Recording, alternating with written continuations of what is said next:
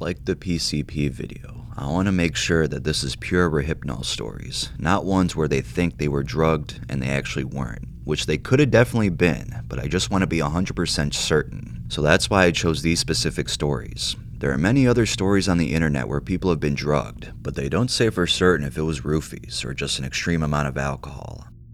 Also, if you don't know what Rohypnol is, it is a trade name for flunitrazepam, a central nervous system depressant that belongs to a class of drugs known as benzodiazepines. Flunitrazepam is also marketed as generic preparations and other trade name products outside the United States. Like other benzos, Rohypnol produces sedative, hypnotic, anti-anxiety, and muscle relaxant effects. This drug has never been approved for medical use in the United States by the Food and Drug Administration. Outside the United States, Rohypnol is commonly prescribed to treat insomnia. Rohypnol is also referred to as a date rape drug.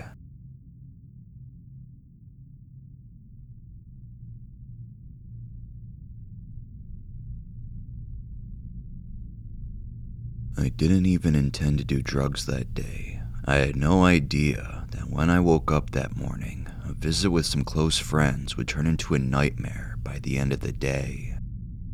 A few of my friends from college were coming down to my city to hang out at the beach, where my family was staying in a vacation house for a couple weeks. They arrived around noon, and I remember running ecstatically to greet them at their car. It was a beautiful summer day in Southern California, and I figured we would all chill around the beach area, maybe go for a drive, have lunch, just talk and catch up. One of my friends, however, was tempted by the thought of Mexico being so close by. He had the idea of buying some ketamine, which is legal in Mexico, and make a huge profit selling it at raves in California. So I agree, why not? Let's go have lunch and some drinks in Tijuana, and then come back. Among the people present that day were several compulsive drug users. These were the people with whom I'd experimented with acid, ecstasy, speed, cocaine, and of course, marijuana and alcohol during the past school year. I should have realized that going to Mexico could be dangerous, especially if drugs are involved, crossing the border and such, but my judgment was definitely lacking during the course of this whole day. Sometimes when I'm with my friends, I feel invincible. So we drive down to TJ, park and walk across the border. One of the girls goes into a pharmacy and nonchalantly asks for several vials of ketamine. The K is put into a water bottle, diluted with water to look inconspicuous. After a little shopping and looking around, we decided to have some margaritas before we go back. The girls in the group got pretty tipsy, including me. I had probably a margarita and 2 Corona beers, plus the waiter was oh so eager to offer us some tequila shots as well. Things seemed safe. I was having fun when the waiter offered us some pills that he said were really good with alcohol. I had heard of people using prescription muscle relaxers and painkillers with alcohol, with pleasant effects and no problems, so I figured that these pills he was offering us were something of that sort. The guy with us, who was the main druggie of the group, asked the waiter several questions before deciding that they were okay and that he would buy some for all of us. Big mistake on my part, not knowing exactly what I was taking and trusting other people to approve it when they didn't even know what it was either, also taking any drug with alcohol. We finally leave, a bit drunk, but still sober enough to manage. This started to change, however, as we walked through the turnstiles to return to the US. Everything looked fuzzy, and I started to feel like I was losing control of my muscles. I turned to my friend walking next to me and saw her stumbling. We looked at each other, not able to focus on each other's faces, and she whispered, "I feel fucked up, like too fucked up." I felt the same way. I couldn't explain it. I had been drunk many times before, and it never felt like this. I felt like water, just flowing along, unaware of my physical motions. After that, everything that I remember is very much a blur, though I do remember basically what happened. Somehow my friend who was driving was able to drive us to my favorite coffee shop. We got very lost getting there. This is somewhere I would go on a very regular basis. We got to the parking lot and I realized I had the water bottle with the ketamine in it. Being completely fucked up and stupid, I said, "I just want to see what it tastes like," and took a little sip. Seeing me do that, another friend grabbed the bottle, and pretty soon we had all taken at least a sip, some of us more. After that, it was all over. Apparently, I hit the parking lot ground and was lying there, incoherent for a while. I don't really remember this. A few other people did the same. 2 of my friends went into the coffee shop and fell down. The next thing I remember is a cop trying to talk to me. I could barely see him because my vision was almost all dark. I was crying, but I don't know what I was saying to him or what he was saying to me. One of my friends said later that the cops that found us there in the parking lot were saying things to us to the effect of what disgusting stupid idiots we were. After the parking lot scene, I have a vague one-moment memory of being in a car again. I found out later that my friend who was the driver had called a friend of his who lived in the area to pick us up and take us back to my parents' vacation house.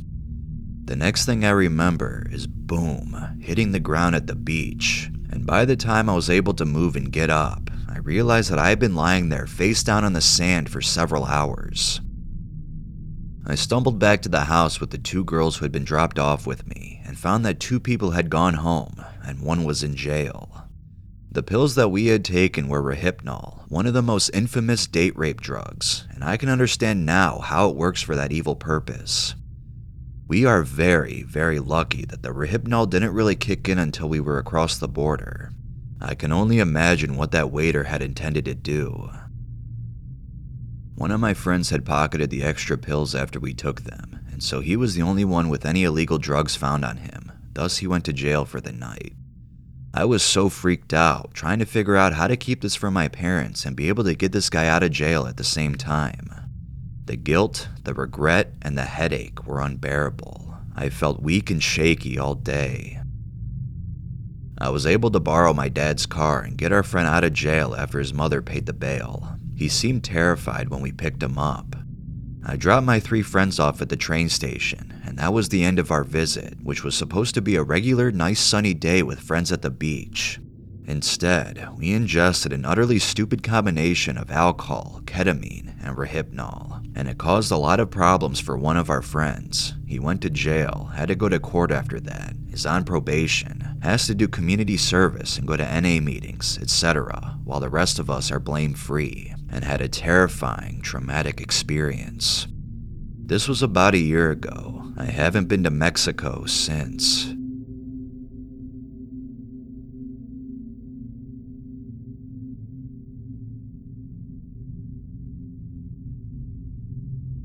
I would like to tell you about my addiction to roofies and alcohol. I am a male in my early 20s living in Sweden.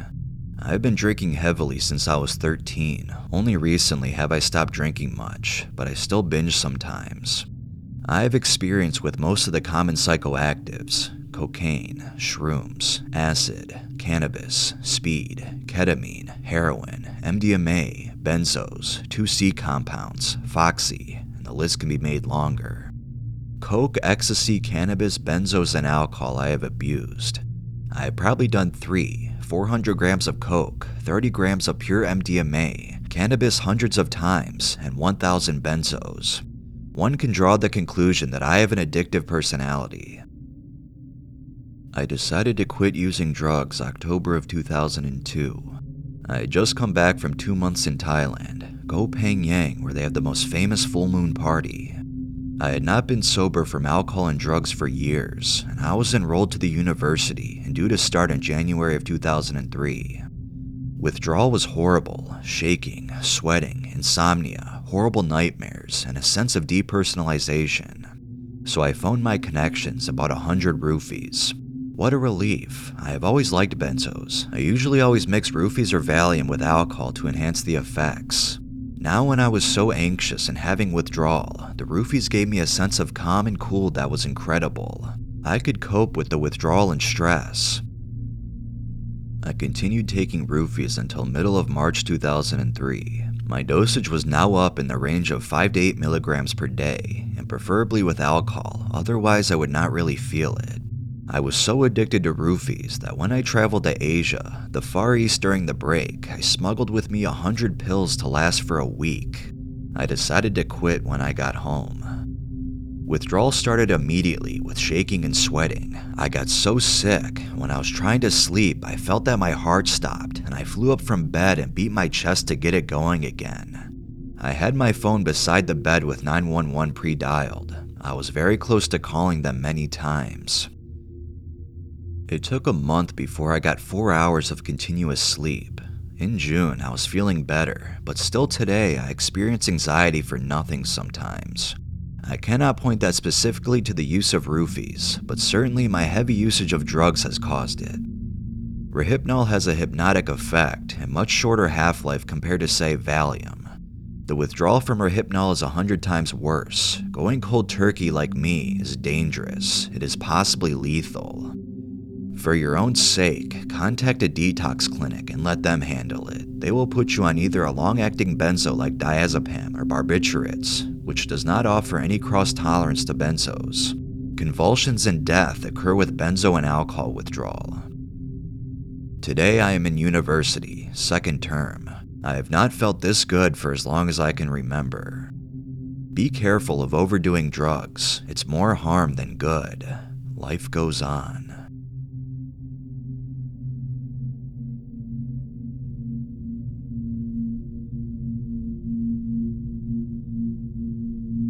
My friend had flown in from Chicago, and I was meeting with some buddies I went to Miami with in Manhattan.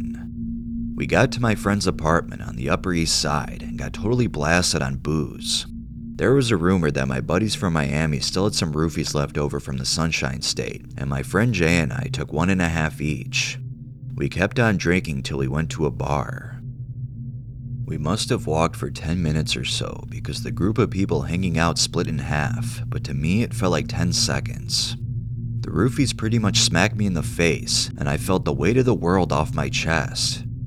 I was gliding down the street to the bar when we got in line. Again, half my friends were in, so I was at the end of the line when one guy comes up to me and says, "Hey, want some smoke?" I said, "No, but got any dust?" not thinking he'd have some. Sure enough, he said he knew where to get some. At this point, I must have been way out of control because we hailed a cab and my friend from Chicago looked in disbelief as the cab went up to Spanish Harlem. It must have taken 10 to 15 minutes or even less because my friend, who at this point was wasted too from the roofies, was still outside the bar waiting for me. The friend from Chicago and I got out, and the first thing I did was run to a deli to buy a blunt. Apparently my buddy from Chicago gave this guy a C-note to go buy him some toot because when I got back from the deli, my buddy was still outside waiting for the guy to come back. At this point, I blacked out so bad, the next thing I know is I'm smoking one bag of dust out of a backwoods cigar wrap and telling a homeless guy stories of how I used to ride the train across the USA and all the good times I used to have before the government stepped in. Now note, I was about 23 years old. This bum had to know I was out of my gore because he didn't even ask me for money. I did offer him some PCP and he accepted, but only took a small hit. Then I offered some preppy Upper East Side kids some 40s, and they declined. I then went around and passed by the bar my friends were hanging out at, and my buddy was still outside waiting. I then found a doorway, rolled the next blunt, and got totally lost. I believe I could have lost my vision for a while.